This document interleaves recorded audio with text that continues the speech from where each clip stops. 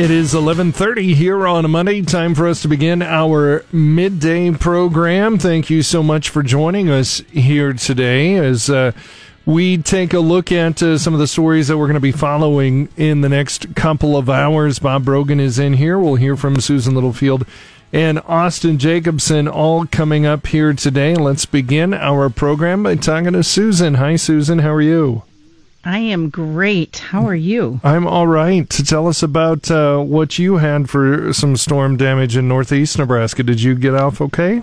You know, all we really had to deal with was a few down limbs here and there, but I figured out when the pager goes off to tell us that we're in a thunderstorm warning, severe thunderstorm warning, just put the pager on my nightstand and the weather decides it doesn't want to mess with us.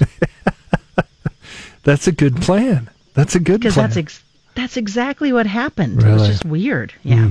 We were very fortunate, and we know just to the southwest of us, it wasn't like that. Right. So, you know, it was thinking spotty. about everybody and yeah, for sure. It was a spotty storm, heavier in some a widespread of a storm as we've had for a while, but it was something for sure. Well, what do you got for us today, Susan? Well, we're going to kick off everything on this Monday with Alex, as she'll be in at 12:19, talking about the Nebraska Beef Council's funding proposals. Then I'll step in at 12:45. Spoke with Greg Eibach. Remember, he used to be the Undersecretary for Marketing and Regulatory Programs with the USDA. He's now the Undersecretary in Residence at the University of Nebraska-Lincoln, and he kind of shares his thoughts on what's happening with the federal conservation programs. Is there an opportunity? Should we be doing a relook? We'll get more details on that. And then wrapping up everything at 1:17, Bryce will be talking about the Lancaster Event Center doing some storm cleanup ahead of the big high school national finals rodeo coming up. Yeah, that's a big deal for sure. It got hit pretty good. So appreciate it, Susan. Thank you so much. Thank you. All right. Filling in for Jason Jorgensen is Austin Jacobson once again. And let's see what he's got for us coming up in Roundtable. Austin? Well, for some Husker baseball fans, it was heartbreaking last night in the first round of the MLB baseball draft as Spencer Schwellenbach didn't have his name called. He's hoping to hear it later today as rounds 2 through 10 kick off. But it's not all bad news for Husker faithful as one new face is coming to Nebraska's softball team and a familiar face is making its return to the Nebraska baseball team.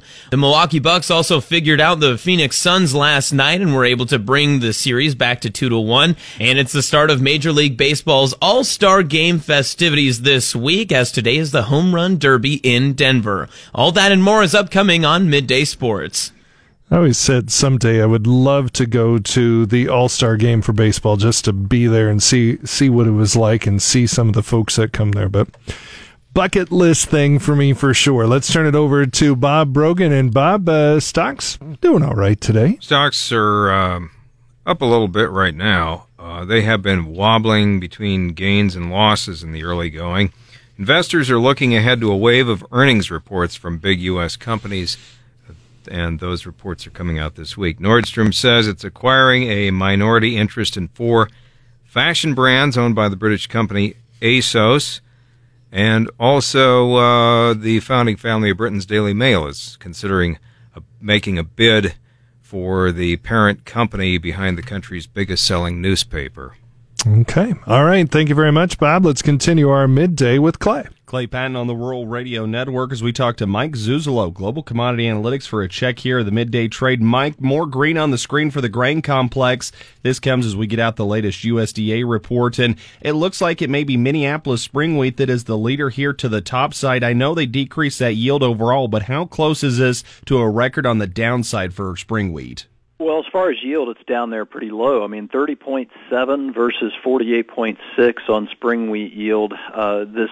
Today's report, Clay, puts us down in levels not seen since 1997 and 2002, where we actually went below 30 bushels to the acre, which I would expect in future reports we would see those kind of numbers. But keep in mind, spring wheat and durum end up being about 32% of the total wheat production crop, and that was the missing link in this whole wheat ordeal. Was we had winter wheat production by USDA, but we had not seen any spring wheat numbers, and we got those today. So wheat is back as our leader as far as what I'm recommending and suggesting to the clients and subscribers I work with.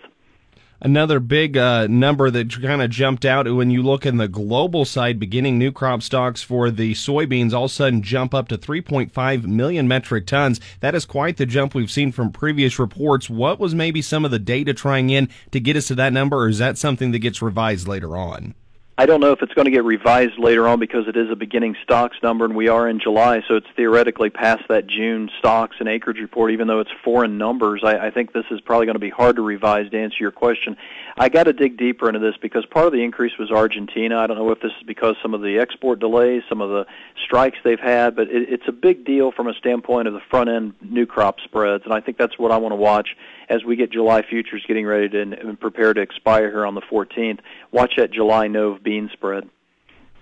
It looks like USDA aligned exactly with CONAB. They went down to 93 million metric tons for Brazil. Is this any situation? Still looks like most of the trade, though, wants to see that number closer to 89 million metric tons. It'll be interesting, Clay, because I think you're right. You know, the rain bearers out there right now are probably wondering what's going to happen because of the wheat and because of the Brazilian crop, because U.S. wheat ending stocks at 665 million bushels came really close to the lowest trade guess. We didn't see much of a increase in corn ending stocks, 1.432 billion bushels.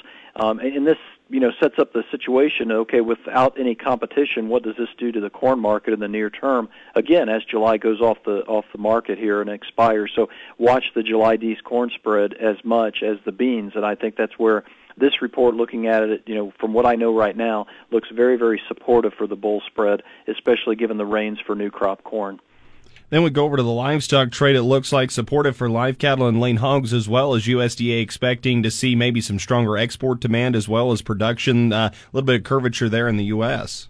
Yes, and what I was really astounded by was USDA came in and took pork production down 40 million pounds on a commercial basis for this year, and then they took it down next year by 425 million pounds. So this is a big decline for 2022, and I think it reinvigorates maybe the potential that pork will continue and hogs will continue to support the cattle market as long as we keep the China business through this quarter and next.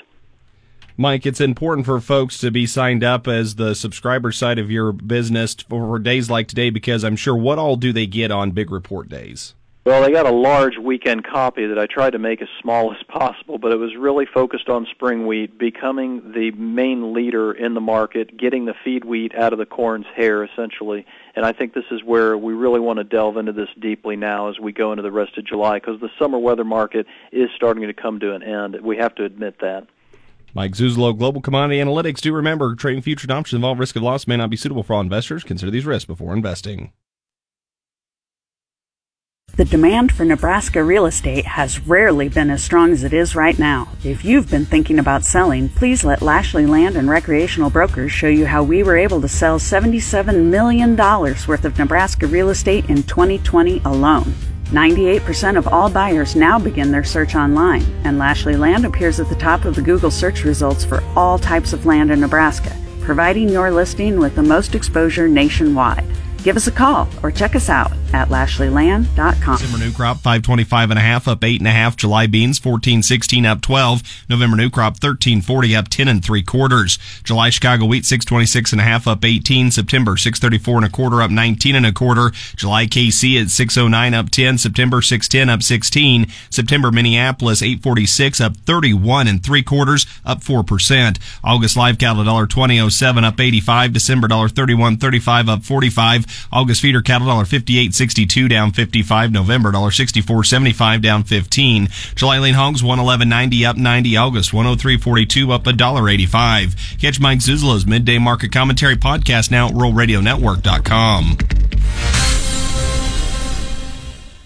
In the Army National Guard, soldiers serve part-time and close to home. My community means everything to me. It helped shape me into who I am today, and is where I choose to raise my own family. That's why I joined the Army National Guard. I'm proud of where I'm from, and as a soldier, I get to give back to the people that helped me succeed. The education benefits I got from serving helped me get my degree and jumpstart my career. The training and leadership skills I've gained from the Army National Guard help me every day when I teach young people, help my neighbors, and look out for my community. I know that when my neighbors need us the most, my fellow soldiers and I will be ready. My family loves it here, And my part-time service means we get to stay here. Serve part-time in the community you live in as a proud member of the Army National Guard.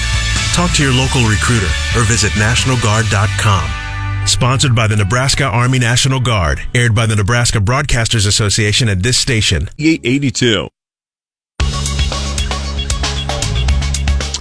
It is time for us to check in on our weather and how it's affecting agriculture for us and around the world. And we got Paul Perkins back in the saddle again here. And, it was an interesting weekend. Yeah, very stormy on Friday night. Some very strong wind gusts, lots of tree damage, especially from about I-80 on into eastern Nebraska. Now, Omaha reporting one of their strongest wind gusts ever there. So that storm definitely picking up some steam as it did move to the east, as if it needed any more steam. It was but one of the things that I noticed about it, Paul, is it seemed to be as widespread of a storm as we've had for much of the summer. Yes, we've been pretty fortunate as far as getting any kind of severe weather, and definitely we kind of paid the bill that Friday night. Yeah, we definitely did. We definitely did. So any of you folks out there who had some damage, best of luck with all of that, and I know neighbors came over to help you a little bit with that. So what do we got in store for us now, Paul? Gradually, we do have a little bit of warming here. Temperatures right now in the mid to upper 70s, pretty close to what we usually see this time of year. We do have some low 80s over western areas of Kansas, but most of us fairly pleasant mid to upper 70s. We're not going to be tapping into any of that dangerous heat across the desert Southwest. Once again, Death Valley, California, yesterday getting up to 128 in many locations in Southern California with those highs of 128, close to 130 degrees. Can you believe that? Nope. Even though it is a dry heat. Not dry enough. But we will see that ridge of high pressure over the western plains edge a little bit closer to us. We're not going to get underneath that dome of high pressure for today and tomorrow. Temperatures today actually slightly cooler than usual for us. A warm front boosting the temperatures to around 5 degrees above average for tomorrow. Scattered thunderstorms a possibility with some low pressure and a cold front that pushes southeast late tomorrow into Wednesday, with some moisture pooling along that front that eventually stalls out on Wednesday. There could be some locally heavy rain and a few severe storms. Right now, not expecting a big severe weather outbreak. Wednesday night into the weekend, a few late day and nighttime thunderstorms remain possible as some weak disturbances interact with the daytime heating. Wednesday, the temperatures will be slightly warmer than average as that cold front lifts slightly back to the north. In behind that front, pushing south on Thursday and Friday, those temperatures more seasonal. Weekend temperatures back to slightly above average. In the latest long-term forecast, temperatures likely to be seasonal to slightly warmer than normal. This weekend through July 25th in Nebraska and Kansas, have better chance of warmer than normal temperatures in Nebraska. During this warmest time of the year, our average daytime highs in central Nebraska are in the upper 80s with average overnight lows in the low to mid 60s. Rain chances look to be low for Nebraska and Kansas this weekend through July 25th with below normal rainfall projected. Key weather factors impacting the markets include additional rain favoring the eastern Corn Belt and dryness with expanding heat for the Canadian Prairies and Black Sea region. Storms on Friday night in Nebraska and Kansas may have caused some widespread crop damage. Still some reports to be put together on that. A system will bring some chances of scattered rain mostly to northern areas of the Southern Plains for tomorrow through Friday. Eastern areas of the Southern Plains might stay active this next weekend, a benefit for developing to reproductive corn and the soybeans outside of further severe risk. The southern Midwest this weekend saw widespread rain with some flooding across the southern Iowa and mid-Mississippi Valley. For southwest parts of the Midwest, there was some crop damage also from severe weather. Rainfall was limited, though, across Minnesota, northern Iowa, and Wisconsin, the areas that continue to need significant moisture as crops go into reproduction. More rain continues this week across the Midwest with another storm. Towards the northern plains, many areas remain unfavorably dry. Scattered rain tomorrow through Wednesday, likely to miss some of the areas of the northern plains before heat returns next week. In the Canadian Prairies, any rain amounts Reports this past weekend were light as crop conditions continue to deteriorate. Heat builds back into the Canadian prairies the middle of the week and continues into next week. A help for accelerating crop growth, but more crop stress is likely for many areas of the Canadian prairies, with many areas missing out on additional rain. For the Black Sea region of Ukraine and western Russia, some isolated rain this weekend, but most areas were dry while temperatures rose to well above normal. The overall hot and dry weather expected to the upcoming weekend, causing stress for some of the locally drier areas. Many Black Sea areas still have plenty of soil moisture, but the Volga Valley region of Russia likely to have the hardest time dealing with that heat there. All right. Hot in lots of places, that's for sure. Good old summertime. Yep, that's for sure. Thank you very much, Paul. Appreciate it. Where do you go to check in on your weather? Weather page, krvn.com.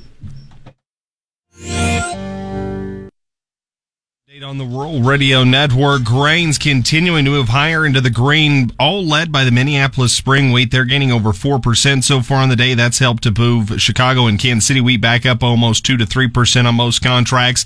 And corn and soybeans continuing to be supported. Soybeans, though, actually the ones receiving the least amount of money flow so far, at least in terms of gains so far in the day. The WASDE report, though, is fairly bullish towards the trend, at least in the spread trade, according to Mike Zuzolo. Still catch his midday market commentary podcast at ruralradionetwork.com. Meanwhile, on the livestock trade, live cattle and lean hogs aren't too concerned with the higher grain complex. Feeder cattle, on the other hand, closely watching where that corn market goes. The WASDE expecting to see better export and stronger export demand, along with shrinking overall production due to lighter carcass weights in the cattle and less overall hogs to go to slaughter here over the next 2 quarters. July corn $6.40 up 10 1/4. September $5.43 3/4 up 13 3/4. December new crop $5.30 up 12 3/4. March $5.37 3/4 up 12 3/4. July soybeans $14.16 up 12. August $14.01 1/4 up 22. September $13.57 up 18 3/4. November new crop $13.49 1/2 up 20 1/4. July Chicago wheat $6.26 1/2 up 18. September $6.42 up 27. December $6.48 1/2 up 24 3/4. July Kansas City $6.12 1/4 up 13 1/4. September $6.16 3/4 up 22 3/4.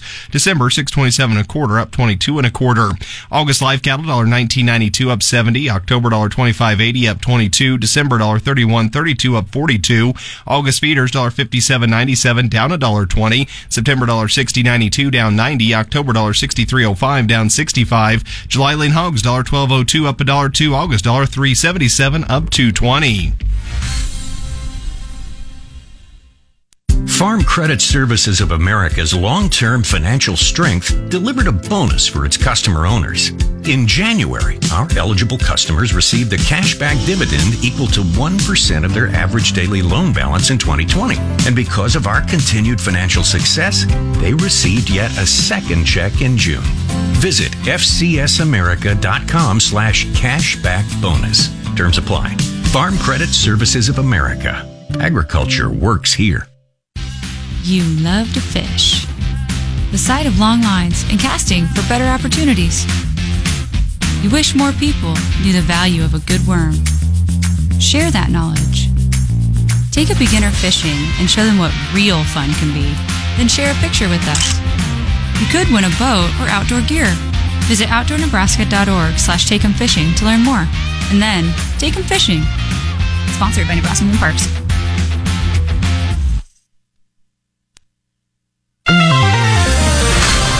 Welcome into your Monday afternoon. It is time now for a check of the latest in agriculture news today. Agriculture Secretary Tom Vilsack paid a visit to Iowa on Friday, announcing $500 million to expand meat and poultry processing capacity. The announcement supports the executive order signed last Friday by President Joe Biden. Vilsack says the funds aim to create a more competitive market for farmers.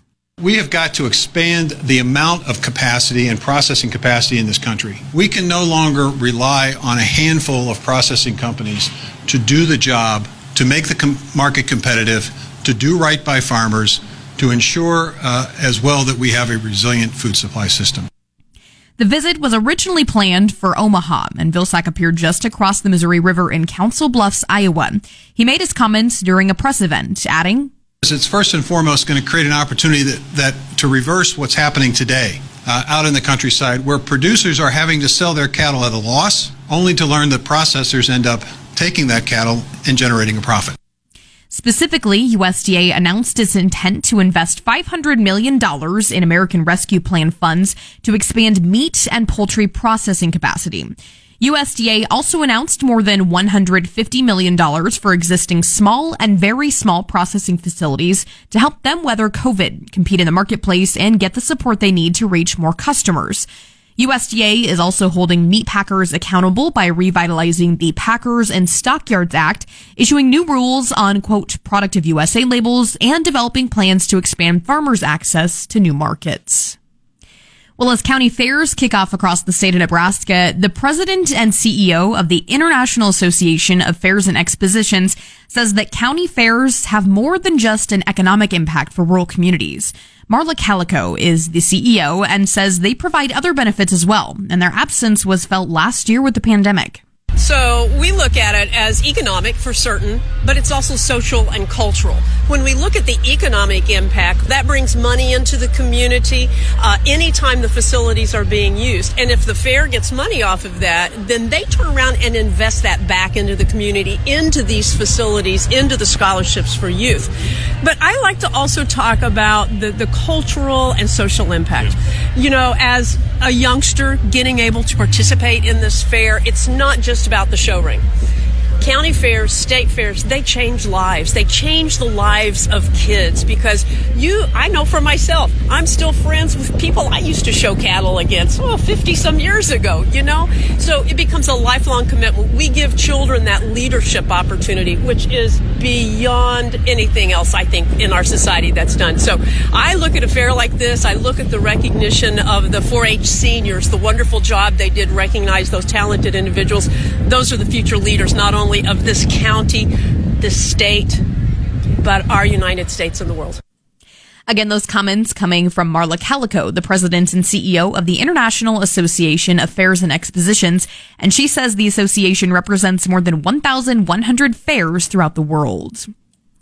And finally, this afternoon, the Nebraska Women in Agriculture Program, along with the Nebraska Beef Quality Assurance Program, will be hosting the first ever Heard That conference coming up September 15th in Lincoln. The conference will focus on 5 areas of risk management specific to livestock, and it will feature a live cattle handling demonstration with Temple Grandin. She's an animal behaviorist and a professor at Colorado State University. Broadcasting from the Nebraska Soybean Board Studio, which is brought to you in part by Nebraska soybean farmers and their checkoff. You're listening to the Rural Radio Network. Public Power District. Today we're on the phone with Ashley Cole. She's the Director of Government Affairs for Nebraska Cattlemen. Ashley, the past the past 2 weeks or so has been really busy for the beef industry, specifically on the legislative side of things. Last week we heard news about this Product of USA label. Bring us up to speed on this issue and give us an update. Sure. So it was just last week, almost exactly a week ago, where USDA announced that they will conduct a top-to-bottom review of the Product of the USA label, which will then inform some forthcoming rulemaking on the topic. Now, for a little bit of background on the Product of the USA label, currently, the Food Safety Inspection Service within USDA allows the Product of the USA label to go on products that have passed through a USDA Food Safety Inspection Service inspected facility. So kind of what that means is that beef, that's imported is currently eligible to bear a Product of the USA label because it has been processed within the United States. Now, we believe that this is not okay. We feel it's misleading to consumers. And, the Biden administration, specifically Secretary Vilsack, also agrees that Product of USA labels are no longer effectively serving their intended purpose, specifically for meat products. Now, that being said, Nebraska Cattlemen does have a long-standing policy for voluntary labels that meet consumer demand and also consumer expectations, and we feel the Product of the USA label falls short of that. So coming from Washington, D.C., then, what are some of the next steps they're planning to take to ensure this protection? Yep, absolutely. So, President Biden just recently issued an executive order directing the USDA to do just that, to really look at the Product of the USA label and how it's used and focus on what can be done to have source verified labels that are validated and verified. So next steps are USDA working through their process with stakeholders within the industry of, livestock, but also within the industry of the Grocers Association and folks like that. But then also with trading partners, making sure that if they do allow for any source verified labels in the future that can be validated and verified, that they don't violate any trade agreements. So if I'm reading in between the lines right, it sounds like you're saying there's going to be benefits for both producers and consumers. Starting with the producers, what are the benefits for them? Yep, so it allows a producer who wants to add value to their own specific livestock to apply for a label that can have any sort of source claim on it that they so choose to differentiate themselves in the marketplace. Okay, and then on the consumer side of things? Absolutely. So if they're going to buy a product that is a product of the USA, they are able to feel more comfortable knowing that that product, specifically the meat counter, is exactly a product of the USA, not just processed in the USA. All right. Awesome information. Thanks for breaking that down. Well, what else is important to note on this topic that might be important to know? Sure. So also last week, just right before USDA made their announcement about their top to bottom review of product of the USA labels, the FTC, or the Federal Trade Commission, they had a live hearing to look at the Made in the USA label, and they actually voted 3-2 in favor of strengthening FTC's authority to enforce, Made in the USA labels, product of the USA labels. And why that's important is if they're going to enforce that, products are actually made in the USA or a product of the USA, not just processed in the USA, receiving guidance from what USDA is doing in their top to bottom review is going to be very important. All right. All great information. Thanks, Ashley. That again is Ashley Coles joining us. She's the Director of Government Affairs for the Nebraska Cattlemen. Broadcasting from the Nebraska Soybean Board Studio, which is brought to you by Nebraska soybean farmers and their checkoff. You're listening to the Rural Radio Network.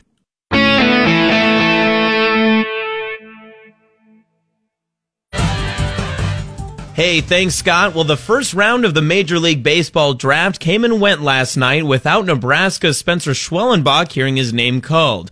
He was rated by MLB.com as the number 54 overall prospect, as some projections had Schwellenbach slipping into the first round. Had that happened, he would have been the first Nebraska player picked in the first round since Joba Chamberlain in 2006, and been the program's 12th overall first-round pick. However, he'll be waiting to come off the board early today, as rounds 2 through 10 just started a little bit ago.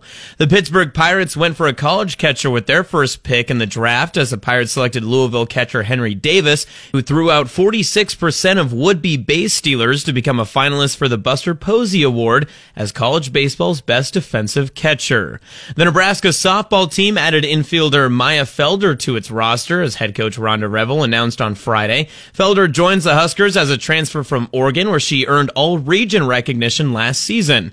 Felder has played 3 seasons of college ball and will still have 2 years of eligibility remaining at Nebraska. She spent her freshman year at New Mexico State before playing for Oregon the past 2 seasons. Former Nebraska pitching coach Rob Childress is coming back to Lincoln as the Director of Player Development. Childress did not have his contract renewed at Texas A&M after 16 seasons as the program's head coach. During that time, after leaving Nebraska, Childress won 622 games and led A&M to a pair of College World Series appearances. Well, the Milwaukee Bucks finally figured out how to defend the three-point line after dropping the first 2 games of the NBA Finals, and they had it all figured out last night as the Bucks held the Suns to 9 of 31 shooting from beyond the arc as they earned a 120-100 win over Phoenix in Game 3. The series does stay in Milwaukee for Game 4 on Wednesday as the Bucks trail 2-1.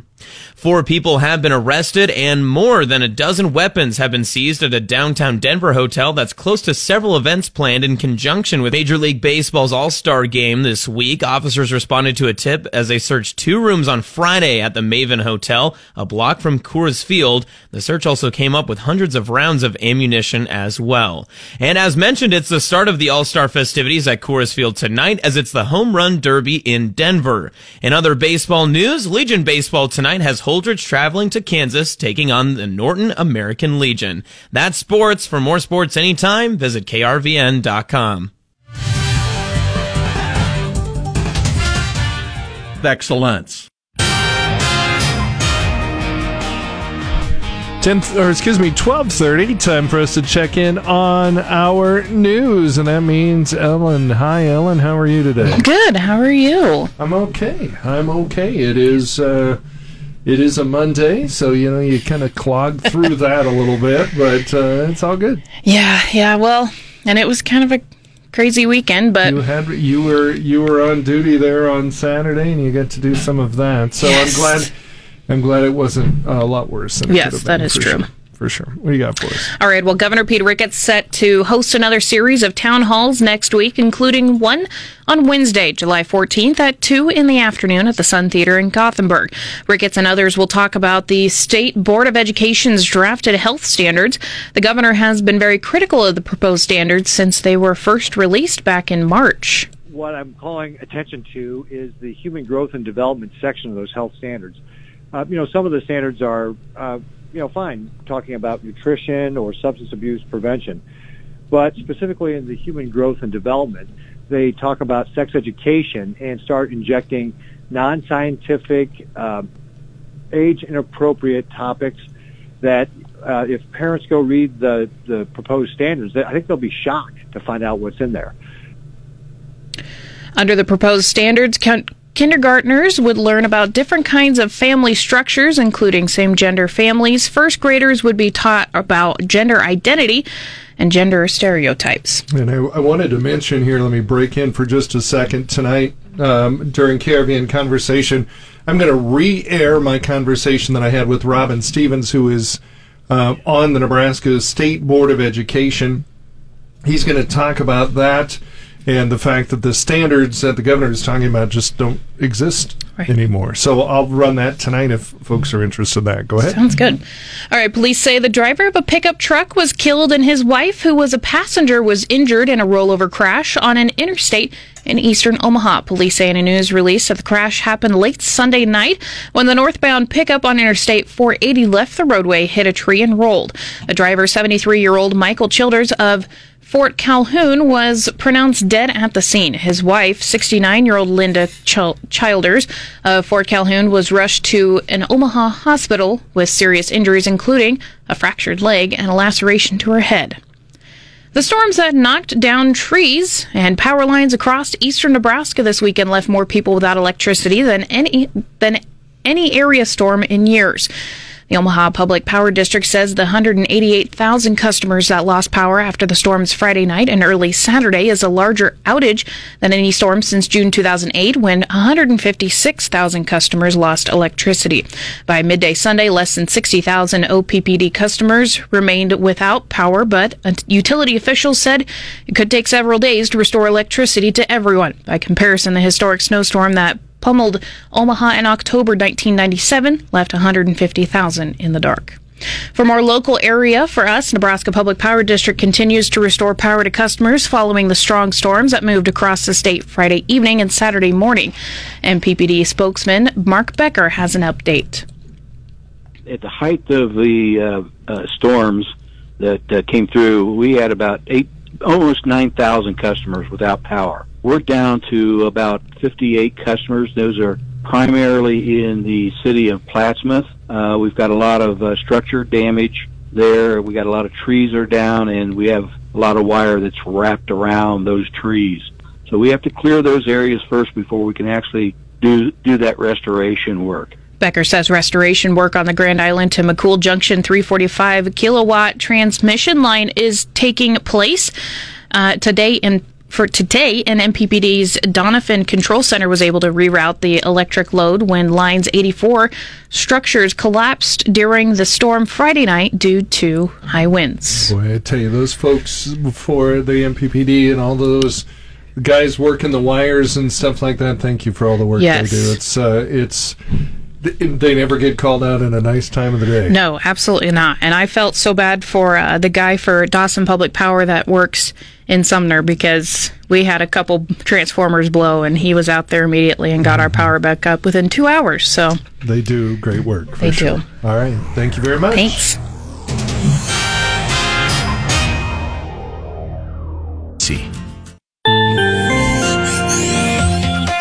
From the KRVN Weather Center, Scott Foster in here with you, 12:38 on a Monday. Hope you're doing well. Today's this weather brought to you by Pinnacle Bank of Lexington. Today and tomorrow will be mostly sunny as a ridge of high pressure edges closer to the plains. Today will be slightly cooler than usual. A warm front will boost temperatures to around 5 degrees above average tomorrow. Scattered thunderstorms are possible with low pressure and a cold front pushing southeast late tomorrow through Wednesday. With the moisture pooling along the stalled front Wednesday, there could be some locally heavy rain and a few severe storms. Wednesday night into the weekend, a few late day and nighttime thunderstorms remain possible as weak disturbances interact with the daytime heating. Wednesday will be slightly warmer than average as the cold front lifts slightly back to the north. Behind the front that's pushing south, Thursday and Friday will be more seasonal. Weekend temperatures warm back to slightly above average at that point. 75 degrees actually now in Kearney, 77 in Broken Bow, it's 80 in North Platte, 80 in McCook, 77 in Beatrice. It is 81 in Ainsworth, 77 in O'Neill. Sydney's at 81, Scottsbluff is at 78, 78 also in Omaha. Capital City is at 79. It's 81 in Norton, 82 right now in St. Francis, 80 in Goodland. And here at the Lexington studios of KRVN, we're at 77 degrees under clear skies. That is your 880 Weather Watch. Clay Patton with a Market Minute on the Rural Radio Network. Still seeing quite a bit of bullish momentum being built after the WASDE report out today. The leader to the upside, though, still the Minneapolis spring wheat trade. July corn trying to move right in with it. July at 643 3/4, up 14. December new crop 530 1/4, up 13 1/4. July soybeans 1431, up 27. November new crop 1348 3/4, up 19 1/2. July Chicago wheat 626 1/2, up 18. December 646 1/4, up 22 1/2. July Kansas City 612 1/4, up 13 1/4. December 623 3/4, up 18 3/4. August live cattle $1.1985, up 62. December $1.3142, up 52. August feeder cattle $1.5827, down 90 cents. October $1.6317, down 52. July lean hogs $1.12 even, up $1, while August $1.355 is up $1.97. New Bear. Does the Federal Conservation Program need a makeover? Hi, I'm Susan Littlefield on the Rural Radio Network. I asked that question of Greg Iboff, former Undersecretary for Marketing and Regulatory Programs at USDA. He now is the Undersecretary in Residence at the University of Nebraska-Lincoln. Conservation programs encourage farmers and ranchers to apply stewardship practices that they probably already are doing on their farms and ranches, but sometimes they supply information and background and encouragement for new innovation and new programs. Looking at it, though, there's been a lot of information coming out of Washington, D.C., a lot of pushes to see some change-abouts within some of these programs. As a farmer, do they leave what they're doing now that they know works? Do they go to try some new things? How do we incorporate this while still keeping our loyalty to conservation on our farming operation? Well, as you know, Susan, most Nebraska farmers and ranchers embrace innovation and technology. In fact, Nebraska is one of the leading states in the nation for our farmers and ranchers incorporating the latest and the greatest in farming practices on our farms. And so many times when USDA conservation programs come out, like CSP, some of the programs that they are trying to incentivize in other states and around the nation, Nebraska farmers have already adopted and are already using. And so in order to qualify for incentive payments or be part of those programs, USDA NRCS is asking producers to do an enhancement or do something more. And so, in fact, what I believe is that penalizes people that are already applying good conservation on their farms and makes them look for something else to do. And so what I think, in order for us to be able to really take conservation programs to the next level, is we need to get to a point where we not only recognize what farmers currently are doing and the benefits that accrue to conservation through those practices that they've adopted, but also then expose them and give them opportunities to explore new conservation methods that are emerging, that maybe are developed at a local land-grant university, and provide additional incentives on top of the incentives for maintaining the current practices they have. So then would this be your outcome-based system? Yes. So rather than right now, as we described, USDA and NRCS, if you do this on your farm, then we will, incent you to do that. And it's usually something that NRCS has designed that is applied across the nation uniformly. So what I was proposing in my editorial at AgriPulse is that we take a look, first of all, at what farms are doing, because we know today farmers and ranchers in Nebraska are doing things that improve soil quality, they improve water quality, they're managing nutrients, they're rotational grazing, they're already planting cover crops, and they're no-till farming. So let's give them credit for what they do on a baseline, as well as then look at other practices they might want to incorporate. And then let's measure what the overall conservation benefit that farmer is doing with his old practices as well as his new practices. As I was reading some of your thoughts, I think you brought up a really key point too, Greg, that what works in Nebraska, for example, isn't going to work in another state like Minnesota or Illinois or Ohio. That's correct. We have specific soil types in Nebraska that tend to lend themselves better to no-till farming, where in Minnesota, those heavy soils and the amount of moisture that they collect during the winter months, most of those farmers feel they need to do something to loosen the soil, and so tillage is that answer for them. And so if we allowed farmers to work with their local universities to develop localized or state-based conservation programs that fit them specifically rather than a one-size-fits-all national approach, I think we would see more adoption as well. So then what are the first steps that need to be taken, Greg? Well, first of all, we need to work with our local universities to figure out, what are the benefits from the practices that are in place in the state, and what additional conservation benefits might accrue if farmers and ranchers did more or took additional steps. And so that would be, we need to set the baseline for measurement to start out with. So is the University of Nebraska-Lincoln looking at this to kind of help set the parameters and get this program started for Nebraska producers? Yes, that's one of the things the university is looking very closely at is, how do we work to deal within climate of not only wanting to look at conservation programs, but look at programs that sequester carbon or maybe address what is perceived to be climate. That's my conversation with Greg Ibach. I'm Susan Littlefield on the Rural Radio Network.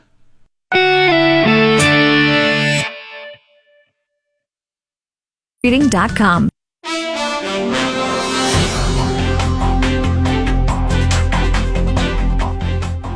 With the business report for Monday, I'm Bob Brogan. Stocks are edging higher in afternoon trading on Wall Street as investors look ahead to a wave of earnings reports from big U.S. companies coming out this week. Major banks get things started on Tuesday as J.P. Morgan Chase and Goldman Sachs put out their results for the 3 months ended in June. Bank stocks were broadly higher while industrial and consumer goods companies fell. British Prime Minister Boris Johnson has confirmed that all remaining lockdown restrictions in England will be lifted in a week despite a sharp rise in coronavirus cases. Johnson urged people to proceed with caution stressing that the pandemic is far from over and people cannot expect life to instantly revert to how it was pre-pandemic. Nordstrom says it's acquiring a minority interest in 4 fashion brands owned by a British company called ASOS as the department store aims to reach out to younger customers. The brands, Topshop, Topman, Miss Selfridge, and Hit, were purchased by ASOS in February after their previous owner and British fashion empire Arcadia Group filed for bankruptcy in late 2020. The financial terms weren't disclosed. Warren Buffett's company is abandoning its purchase of a natural gas pipeline from Dominion Energy because of uncertainty about whether the deal could get regulatory approval. Berkshire Hathaway Incorporated will receive a $1.3 billion refund on the proposed purchase of Questar Pipelines that was also supposed to include $430 million of Dominion's debt when it was announced a year ago. Tesla CEO Elon Musk took the witness stand today to defend his company's 2016 acquisition of a troubled company called SolarCity against a shareholder lawsuit that claims Musk was to blame for a deal that was rife with conflicts of interest and failed to produce the profits he had promised. For the Rural Radio Network, I'm Bob Brogan. Rebuilding and preparing to host a massive rodeo. I'm Bryce Duskett reporting on the Rural Radio Network. Huge tents were crumbled and outdoor horse stalls were crushed as a powerful storm passed through eastern Nebraska early on Saturday morning. The damage caused at the Lancaster Event Center Fairgrounds came as officials raced to put the finishing touches on the facility ahead of the 2021 National High School Finals Rodeo. Kendra Ronau is president of the Lancaster County Agricultural Society, which owns and operates the facility. Lancaster Event Center was hit with what the insurance companies and our emergency management people are calling a microburst. They think we had over 100-mile-an-hour winds, which of course wreaked havoc on a lot of the setup that we have. We lost a good portion of our outside stalls and tent areas that we were getting set up. So there was a lot of devastation early Saturday morning. It was hard to see. So we of course have the rodeo kids start to move in on Thursday at noon. So it left us scrambling.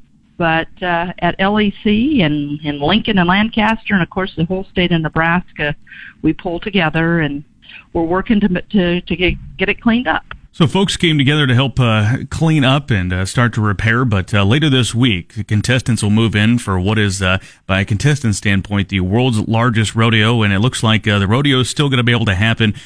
Folks coming in might not even notice that we had these storms roll through. Is that right, Kendra? That's exactly right. I'd like to add that we had some incredible volunteers show up Saturday morning. We had people walking in from Lincoln. We had people coming from Hastings, Ogallala. As the word got out, as social media pictures got out, and they saw how bad the devastation was, yeah, we had a lot of folks come. It's really important for folks to know this rodeo is happening. It's going on. It will start Thursday. It'll run July 18th through the 24th. We are on top of it. We were right on track with the last Saturday and Sunday and volunteers and LEC staff. We made a huge dent in it. We're not quite where we need to be yet, so we're still asking anybody that's got some extra time to throw in your hard-soled shoes and a pair of leather gloves and head our way. Well, Kendra, as bad as this was, it's also important to mention that nobody was hurt during this. No animals were in those stalls, and no humans were injured during this process. And maybe, too, if you want to talk about the emergency preparedness, folks have been working on this for several years now in Lincoln and Lancaster County. Emergency management officials are prepared for when we do have animals and humans out at the event center. You are absolutely right. That was when I got the call early Saturday morning that we had damage. That was the first thing that ran through my head. I thanked God that we didn't have anybody, that we had absolutely no casualties. And so that's the most important. It's also important to know we've worked with, it's the Nebraska Emergency Management Group that puts courses of action into place. In all my years at the Lancaster Event Center, since the beginning when it happened 21 years ago, I've never seen anything like this. I can't promise that it would never happen again, but I really think it was hopefully a one and done. But we do have a plan in place to keep humans and livestock safe. That again, Kendra Ronau, the president of the Lancaster County Agricultural Society, which manages the Lancaster Event Center Fairgrounds. I'm Bryce Duskett reporting inside the Nebraska Soybean Board Studio, which is brought to you in part by Nebraska soybean farmers and their checkoff. Before investing. Clay Patton with the market update on the Rural Radio Network. Rather, let's check in on the closing grain trade with John Payne, Senior Marketing Analyst, Daniels Ag Marketing in Chicago, and publisher of the daily newsletter This Week in Grain. And John, what a positive market update we get to bring, because grains closed strongly back across the green. Looks like, though, still the best data coming out in that wheat trade as Minneapolis spring wheat leads the way higher. Yeah, that was the takeaway from the report. Everybody will focus on the lack of change in corn and beans. You can debate that. I think it's a little early to change it one way or the other. So I kind of fall in alignment with agreement on the corn and bean side. Demand, increase for corn, soybeans non-existent. So at this point in time, you kind of focus over on the wheat side, and you have two major crop stories. One, you have very, very good production for winter wheat, and I don't think it's important to not be lost in this. We had darn near record production in Kansas City from a yields perspective, and then total wheat acres combined with the production numbers we got out east, we got some increases over year. I mean, we increased almost 150 million bushels, or 15% or so. At the end of the story, the loss of the spring wheat market that we're going to have here, I would bet it's 50% of what's grown up there. You're going to see a net reduction of 25% year over year. So bottom line is you're seeing good production years on somewhat increased acreage out east at least, and you're still going to have reduction in stocks because of the spring wheat problem. So, we need to get acreage in the ground for next year. I look at the deferred KC contracts as very cheap at this point, especially given that we're feeding wheat as a replacement to corn out east, down south. So short term, we have the corn supplies to do that, but over the long run, given the exports that we'll see go up because Brazil doesn't have it, and the overall demand from the feed side, I think that, I'm not saying corn has scored a low here, but I think the low fives is going to find some good buyers, especially on the end user side. And when we look globally as well, USDA following CONAB's lead, going down to just 93 million metric tons on Brazilian production. A lot of analysts still, though, closer to 89, even lower than that when it comes to Brazilian production. Did USDA, do they continue revising that down, or does that 93 stay? Oh, I don't know. I mean, we're at 87, so I think, eventually we'll be there. And from my experience, USDA tends to report the news when people aren't focused on it anymore. That'll come out in a report down the road, sometimes masked by better news. I think in the short run here, the weather market that we've been in the last couple of weeks, there's no change there. The story up north is what it is. The story down where you all are, I heard you got some wind over the weekend. We'll see if any developments come out of that. But crop progress report tonight should be pretty good. I imagine it'll be good next week as well for most of the United States. That's John Payne, Senior Marketing Analyst, Daniels Ag Marketing in Chicago. Learn more at danielsagmarketing.com. Do remember, though, trading futures and options involve risk of loss and may not be suitable for all investors.